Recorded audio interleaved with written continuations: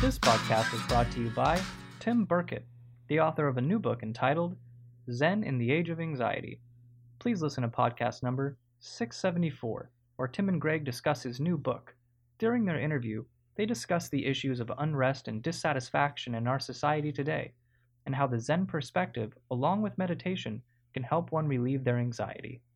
Zen in the Age of Anxiety covers many topics, from how we look at money and the stress it creates in our lives, to how to live a life of humility and self-respect. If you're dealing with anxiety or issues of fear, then I highly recommend you listen to Greg's interview with author Tim Burkett about his new book, Zen in the Age of Anxiety. You can also learn more by going to Tim's website at www.mnzencenter.org, where you can read Tim's blog and learn more about the Zen practice. Enjoy this interview and podcast number 674 with author and Zen teacher Tim Burkett. Thank you for listening. Welcome back to Inside Personal Growth. This is Greg Voisin, the host of Inside Personal Growth. And I want to thank Robert, all of my listeners who have supported this show for the last 14 years and 673 podcasts later. I'm still here doing it, as I was just explaining to you. We have a returning guest, and it's Dr. Robert Levine. He's a PhD, professor of psychology at Fresno State University. And I interviewed him before, actually, believe it or not, for his book called The Power of Persuasion. And that was How We're Bought and Sold. Fascinating book, by the way, for all of my listeners, if you haven't seen that. He also has another one called The Geography of Time, which I would recommend as well. And today we're going to be speaking with him about his newest book, which is called Stranger in the Mirror. Good day to you, Robert. How are you? I'm doing fine. Thank you for having me, Greg. Well, thanks for being on Inside Personal Growth. And obviously this show delves into personal growth, wellness, mastery, spirituality. We were just talking about Robert's son over in the Amazon, actually studying the Amazonian people and ayahuasca. So, and this book has a little bit of that in it as well. Maybe not quite to that depth, but it's quite an interesting book. Robert, I'm going to tell my listeners a little bit about you. I was born in Brooklyn, New York, grew up there after graduating high school in '63, enrolled in University of California, Berkeley. He had some good luck experiences there. In his hippie days, as he says, after graduating from Berkeley in '67, he went on to get a master's degree in clinical psychology from Florida State University in '69 and a PhD in personal social psychology from New York University in '74. How he found his way all the way to Fresno from those locations, I don't know. He's been a professor of psychology at the University of Fresno for quite some time. He's the chairman of the department and associate dean of college in science and mathematics. And over the years, he served as the visiting professor at Universidade Federal. How do you say that in Brazil? I don't want to mess it up. Fluminense. Aha. And he also has been in Japan, Stockholm University in Sweden, and recently a fellow of the Institute of Advanced Study of Durham University in the UK. He's married, and his wife was a retired school psychologist as well. And he has two sons. We were just talking about one of them. And, you know, this book, Robert, I probably would start this off like this is, you know, you've had some interesting books prior to this one. This is obviously another interesting book. And obviously being in the Department of Psychology, I like to delve in. What was it that the impetus that really got you to want to write this book, and why now? Well, it's starting me off with a difficult question, but I would, you know, as a social psychologist, my fundamentals are the what's our kind of motto is the power of the situation. What we do as social psychologists is try to identify the features of the time and place that we're in and how they're often more influential in determining the way we're going to be, we're going to act, we're going to think, than the type of person that we are. So I began this book as because I wanted to dig deeper into how these situations transform the person that we are. And if you're aware of any studies in social psychology, it would probably be either Milgram's obedience study, the famous shock study, or Phil Zimbardo's prison study, and how you take otherwise normal people and you can alter the situation, put them in a role, and they end up acting in ways that are counter to everything that they ever thought about themselves. And that brought me to this idea of the malleability of the self. So that's what got me started.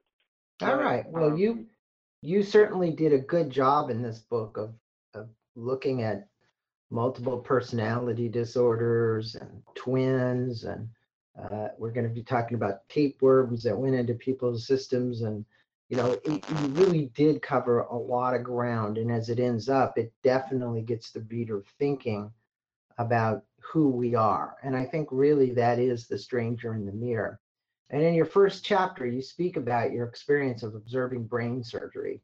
Somebody had a tumor and this profound effect that this had on you about what you thought about the brain and its functions as humans, taking into account this small kind of thing that's inside of our skull that's really directing much of what we're doing. Now, this experience changed you, at least the way you wrote about it in the book, and it started a personal inquiry onto who we really are. Now, with your wisdom as a psychologist and your insight into what you've seen and experienced, who do you believe we really are if you look at this in the totality as a human being? We got flesh and bones, and then we have intuition, and we have the spiritual side. But in your estimation, you saw this surgery and you had this epiphany.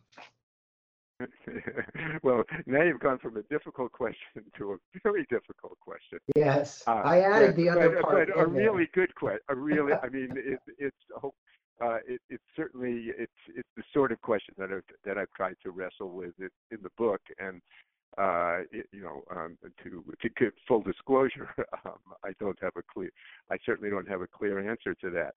But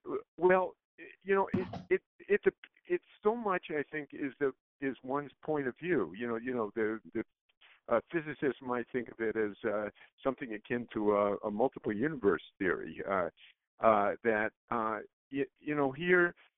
Here I was studying the situation, studying the kind of person that we can become, that we can transform into, and what I did with the brain surgery was I thought I'd expand my way of looking at the question. So I thought I'd look at some of the quote harder sciences, and was invited to observe a brain surgery. And I'm looking at this person's brain. The brain is exposed.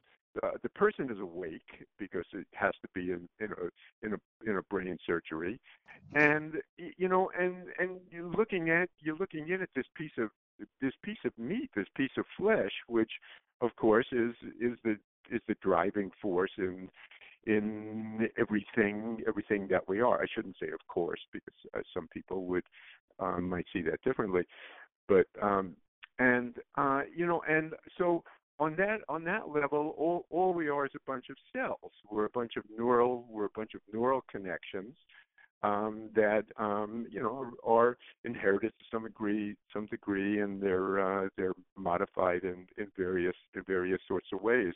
So we can look at ourselves that way, and also we can make a compelling argument that what we're aware of, what we're conscious of, is kind of an after the fact event. Hmm. That the real person, the real decisions are being made and in some level, somewhere deeper in our cerebral cortex. So there's that, but then there's the person that we experience in awareness, and that is clearly a multiplicity of people. And I always enjoy uh, pushing that idea, having people imagine themselves in different situations, and then and then asking, do these people fit together? Would they have anything even to talk about? Yeah. So Well, you did a really good job of articulating this, I think, and throughout this book with these stories. And I want to let my listeners know that there's a lot of great stories in each chapter that really fundamentally ground where Robert's going. And this one in chapter 2 on the two brains, you speak about your desire to become an artist. So you yeah, hire this art teacher, and she provides you with some interesting insights and advice on how to look at the subjects you paint. right, In other words, in detail, right? And I think this actually is another turning point for you, that we have two sides to our brain and that we need to learn to integrate both of them. What right. advice would you have for the listeners? Where most people listening to this are aware of the left and right side of the brain. And I think they're somewhat aware about the integration of this left side and right side of the brain. Yeah. But how did this art teacher influence the way that you looked at this? And in particular, the what she really emphasized was detail. Yeah, yeah, yeah. It, what I learned, I always wanted to be an artist, and never did very well at it, and then picked up. The, I want to give full credit to the writer Betty Edwards, who wrote the book "Drawing on the Right Side of the Brain," and and what you realize when you start to draw is that it's an exercise in seeing. It's not in your hand. It's in your it's in your being able to see things exactly or as close as we can to the way they exist in the world. In the same way as a writer, as you well know, Greg, it's we might we you start to play with the sentences, and it feels like the words, the writing is on the paper, but it's not. It's in your head. It's thinking. And in the case of art, this was a very drawing. Drawing accurately. This is not something that came naturally to me. Because what I had to do was shut off everything, shut off any kind of thinking, any kind of expectations, and just plain see. It was the equivalent of a powerful meditation exercise, and just see precisely what is there. Forget about what a nose looks like. Just look at the lines, or look at the shading.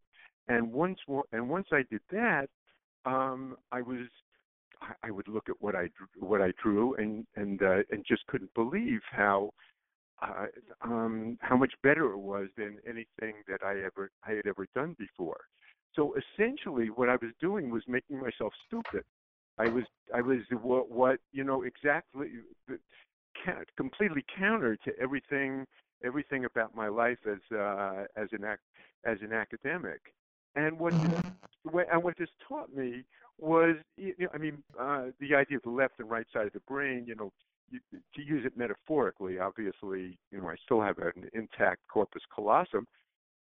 But what it taught me is the value of being able to choose choose the kind of self that I'm going to inhabit at a particular moment.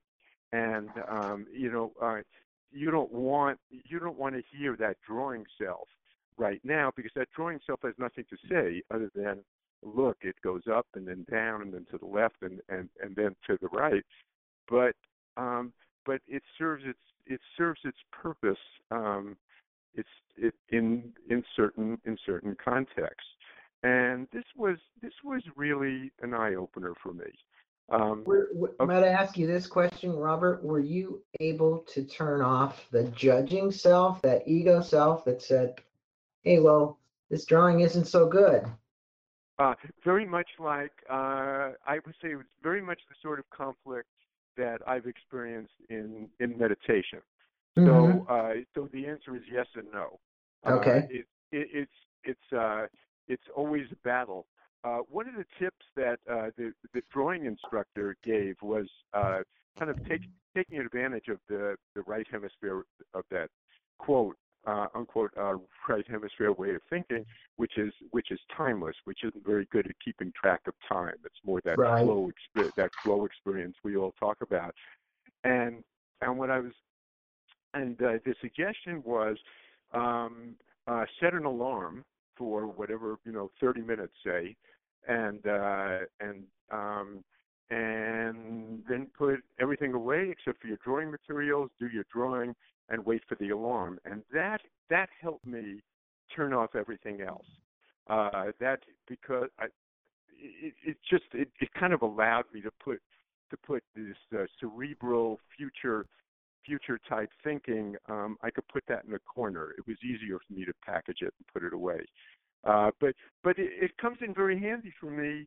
That kind of shift has helped me in a lot of situations. Right. It's helpful in meditation. It's helpful when I go for a walk. When I find myself too much in one direction,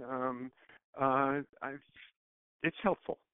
I think, look, and throughout the book, you do a great job of articulating these stories and experiments, which we're going to talk about here in a minute, to actually let people, find out who the stranger is in the mirror. I don't think the thinking self, I know this is going to sound weird, actually thinks about the stranger. But your book does a good job of getting us to do that. Now, this next one really takes you into the sixth sense. And in chapter on the two bodies, you use this fake hand experiment that you talked about. And obviously, hopefully, it's not the one from a Halloween store, as you said, but you get people a sense this rubber brush being run over this fake hand. And most people sense that if it was their own hand, right? It's like, hey, I can sense outside myself something that's going on, even though you weren't actually touching my hand. So you refer to this as the sixth sense. Now, this mental map that allows us to keep track of our own body. Explain, if you would, to the listeners about this phenomenal sensation and the degrees to which some people have gone actually to amputate limbs. You tell stories about that. Now, I had heard about this, but your book talks about it kind of in length. It is a strange phenomena, but it happens because people don't believe it should be there. Yeah. I'm just going to back up a second on your question and then talk about it.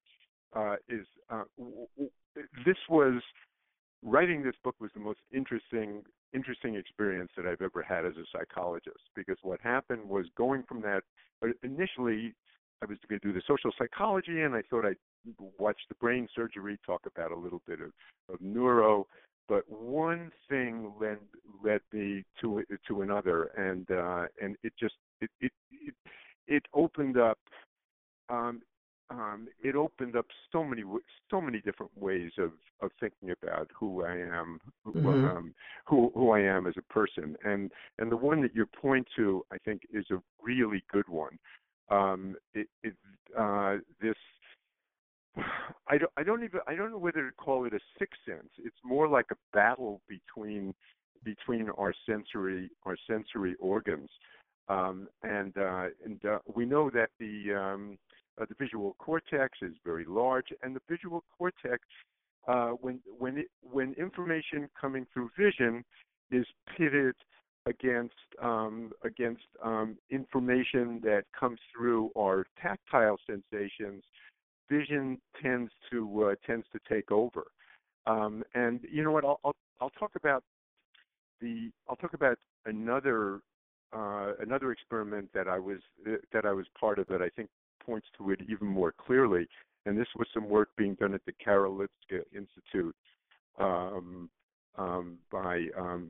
a couple of neuroscientists, and this is one where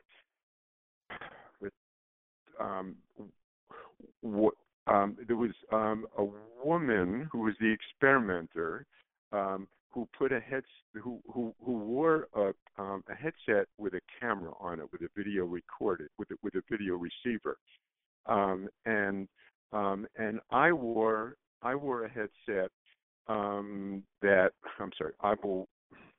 I wore a headset that I better start back on this little story as long as we're going to edit a little bit. So what happened in this study, both myself and the experimenter put on these headsets. Her headset was a video camera. Mine was a video receiver. So what essentially happened is anything that she was looking at, I would see. At that moment, we both rolled up our sleeves and looked down at our bare arms, holding our arms in the same position. And what I would see in the position where my arm was supposed to be was her arm, which was quite remarkable because she was about 30 years younger than me, and she was a woman. And I'm looking down at this skin that's very different from mine. But when I looked down at it, I felt very comfortable with it. And then we did this even odder thing. She came up to me, and we shook hands. And as you know, when you shake somebody's hand, you feel sensation, and you feel the sensation in your hand. Well,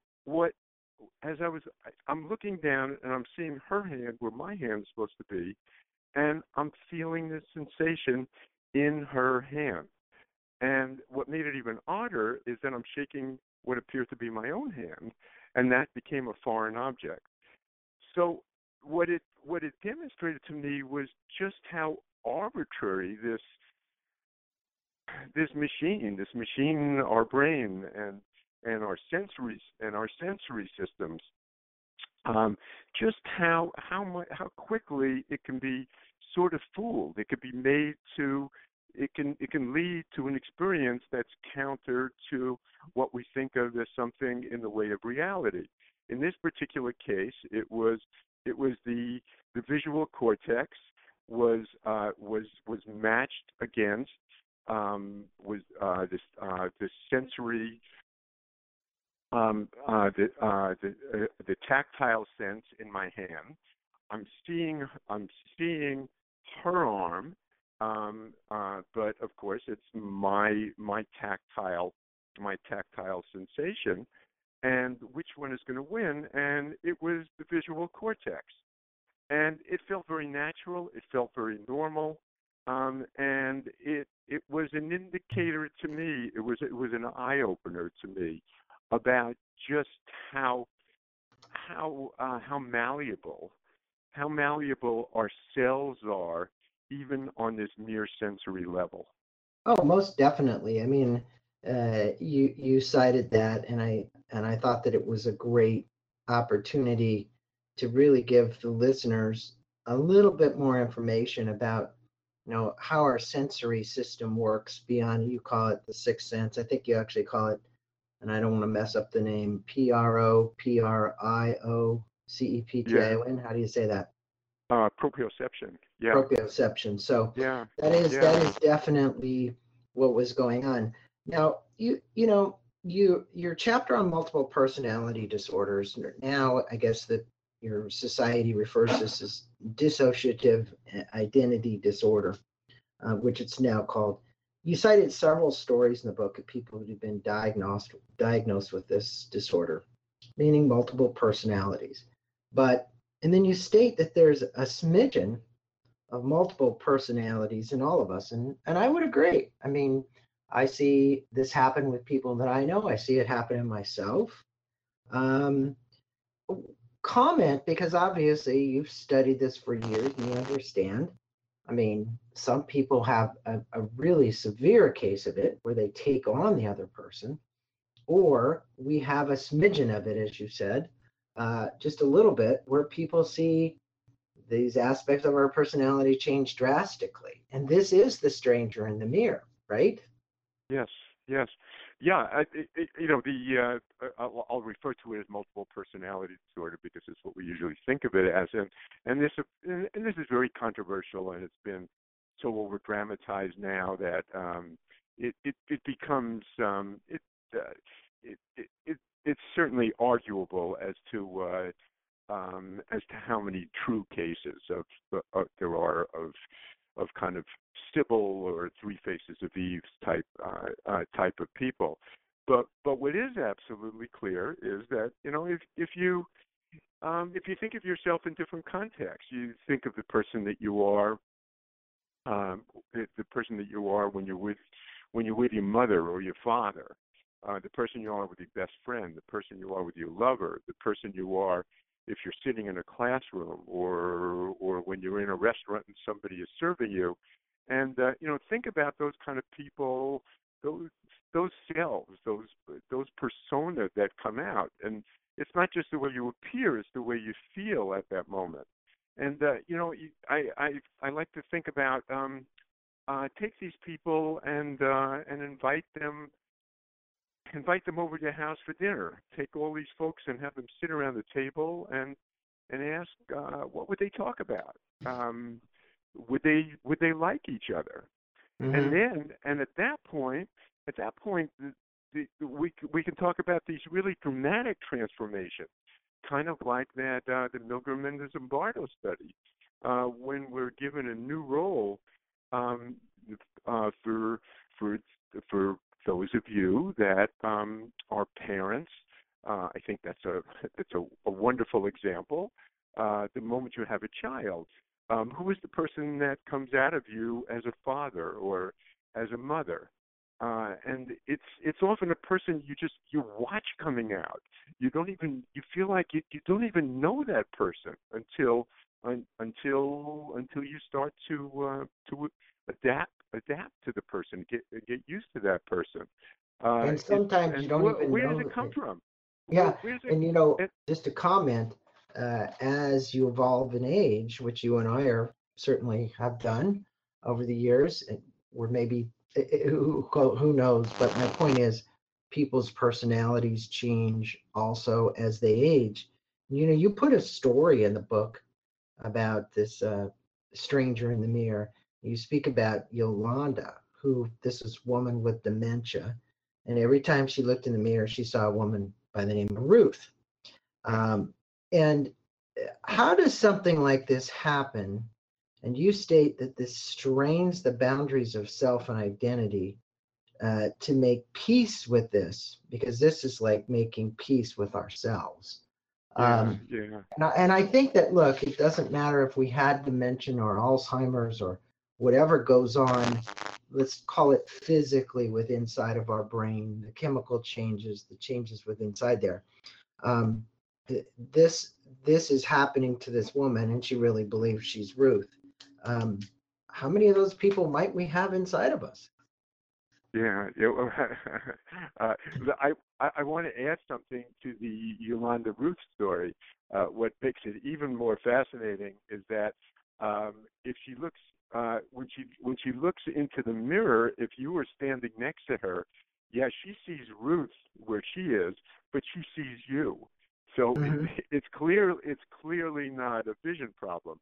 And you know, one can look as a neurologist or as a clinical psychologist, you know, to explain the motives behind it. But I think, as you very well put it, this is her experience.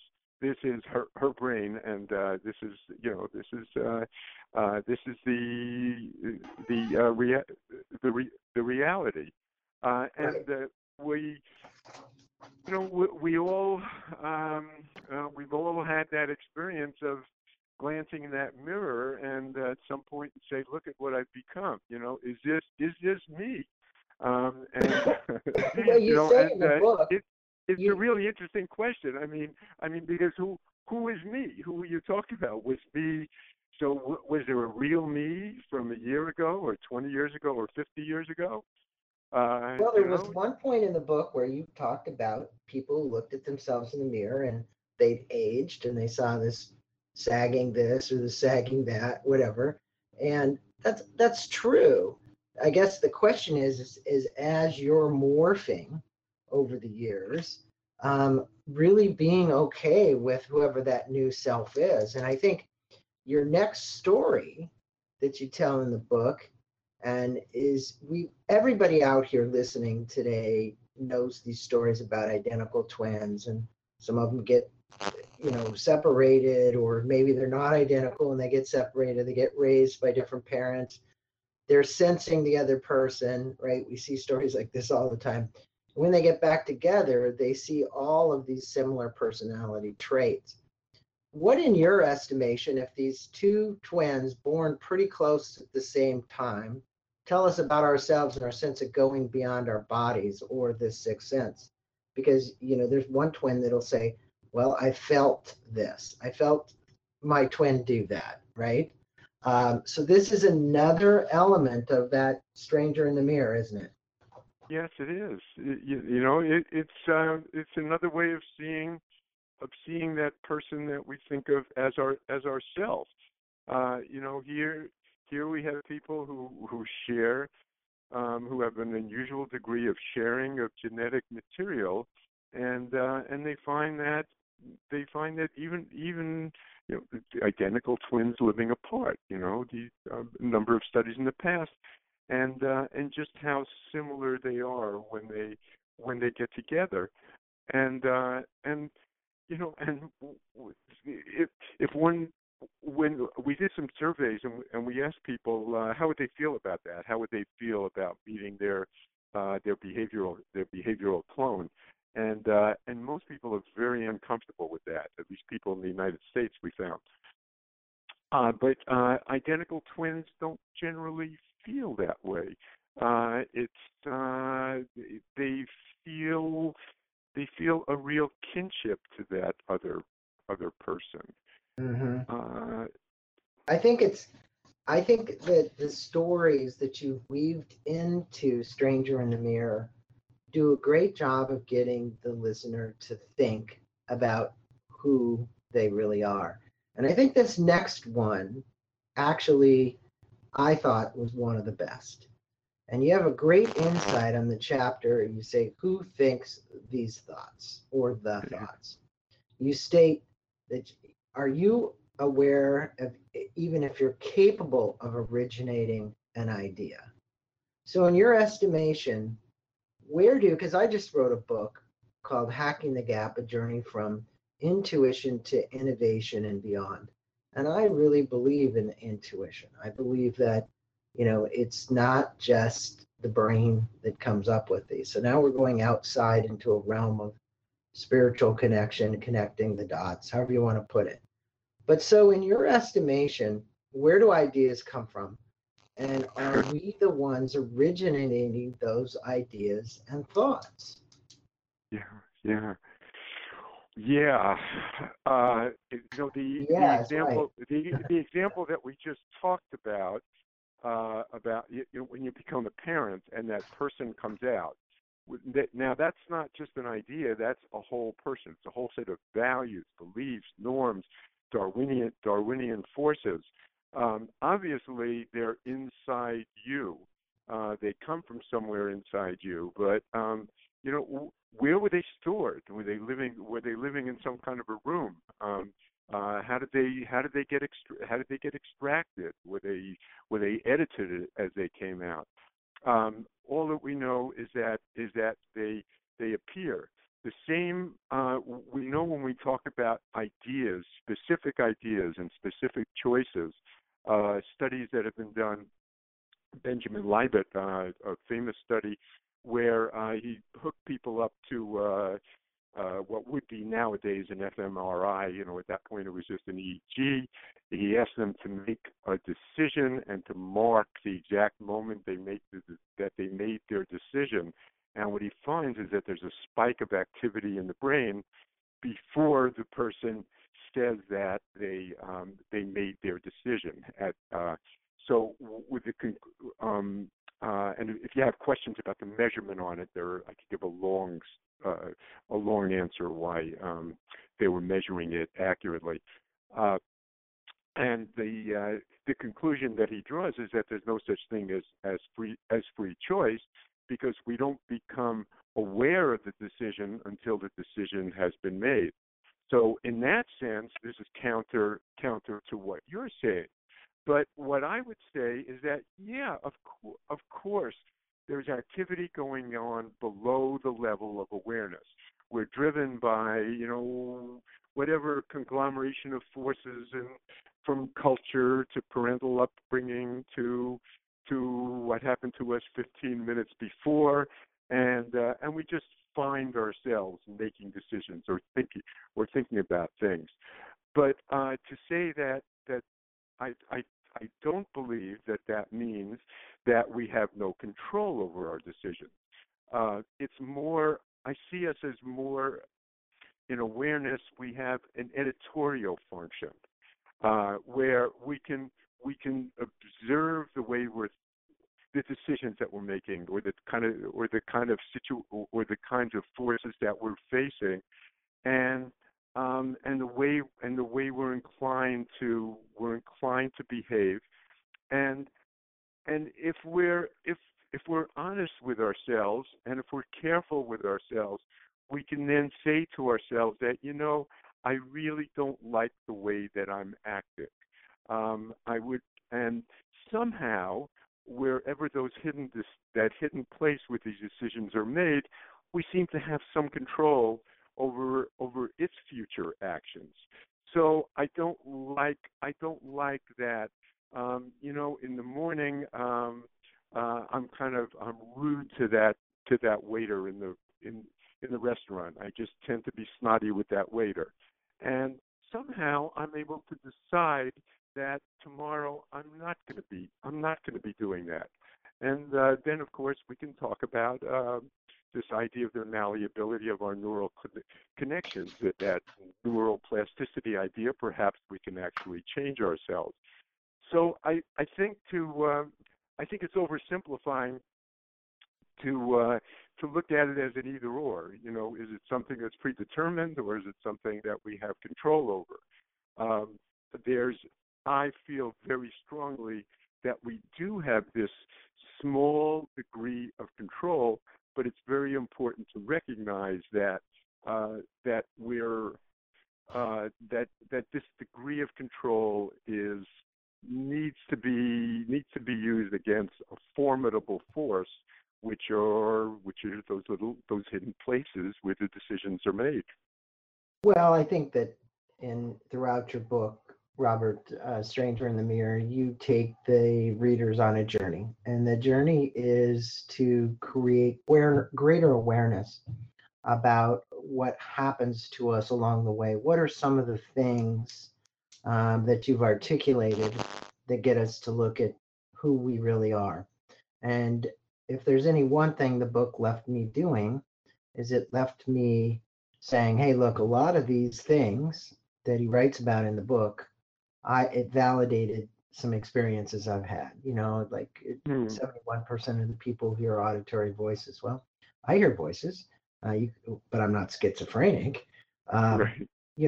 I actually get these originating ideas, right? How I act on them, I can't really tell you, but I have an intuitive sense on the one that I act on. Feeling other people's thoughts or senses. I feel that, I sense that. And I think, people will say, well, are you clairsentient? Are you clairaudient? Are you clairvoyant? Are you clara something? And I say, well, I'm a little bit of all of those, right? And I think we all are, because we can fine tune those inside of ourselves. And we actually get to, as you look at, see this stranger in the mirror that is really not who we think it is all the time. And I think you did a great job at that. And so for my listeners, we've been on with Robert Levine. He's a PhD. He's at Fresno State University, and his website is www.boblevine.net. There you can find his books, his research, his teaching, consulting, resources. You can obviously get this book on Amazon. It's called Stranger in the Mirror, The Scientific Search for Self. I highly recommend it if you're interested in actually learning a little bit more about, who you really think you are, not just who you are, who you think you are, because I think there's an element there of what we all think about ourselves, Robert. Mm-hmm. And truly,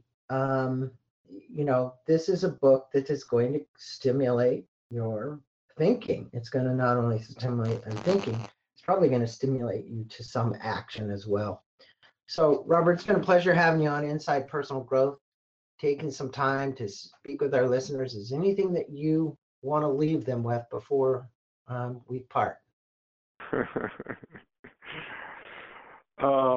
see. I'll leave with a quick story from a playwright playwriter that I knew who would always he'd always be juggling a lot of different scripts and developing characters. And he said that what he would do when he was working on a character, if he felt it wasn't quite done, he would imagine that he was putting it on kind of a little fishing pole and dipping it in a pond in the back of his mind. And he had a lot of these characters back there, and every once in a while he would check in on them. He would pull them up and take a look and see, are those characters well enough developed? And if they were, he would pull them out. If not, he'd put them back for a little more time. And I feel like one of the things that I've learned in going on this journey with this book is to kind of treat myself in that kind of mechanical way somehow as the things that are happening inside of me are a little bit like the things that are happening outside of me. And I, for one, at least, when I do that, it can be, if you'll excuse the buzzword, it can be empowering. Well, it is empowering, and I think that again, we don't always think where these thoughts come from, because just like you said, they seem very automatic. It's like me interviewing you for this. Preparing for this can take hours. The time we spend together, less than an hour. The reality is that the insights that come don't always come exactly from the words on the pages. So it comes from a set of experiences that I draw upon after having done, almost 700 interviews at this point. And I think that's what we're really talking about here is, how do we pull all these dots together, and who are we in the process of doing that? What have we become? So it's quite interesting to me every time I do this, and the wonderful experiences I have with the authors every time I do the interviews. So I appreciate you. I appreciate the work you're doing. I want to acknowledge you for this new book. I can tell that there was a lot of heartfelt work that went into this. And for my readers, please go out and get a copy. The listeners, go to the website, like I said, boblevine.net, and you'll learn more about him and the book. Pleasure having you on, Bob. Oh, thank you so much, Greg. I always enjoy talking to you. Yes.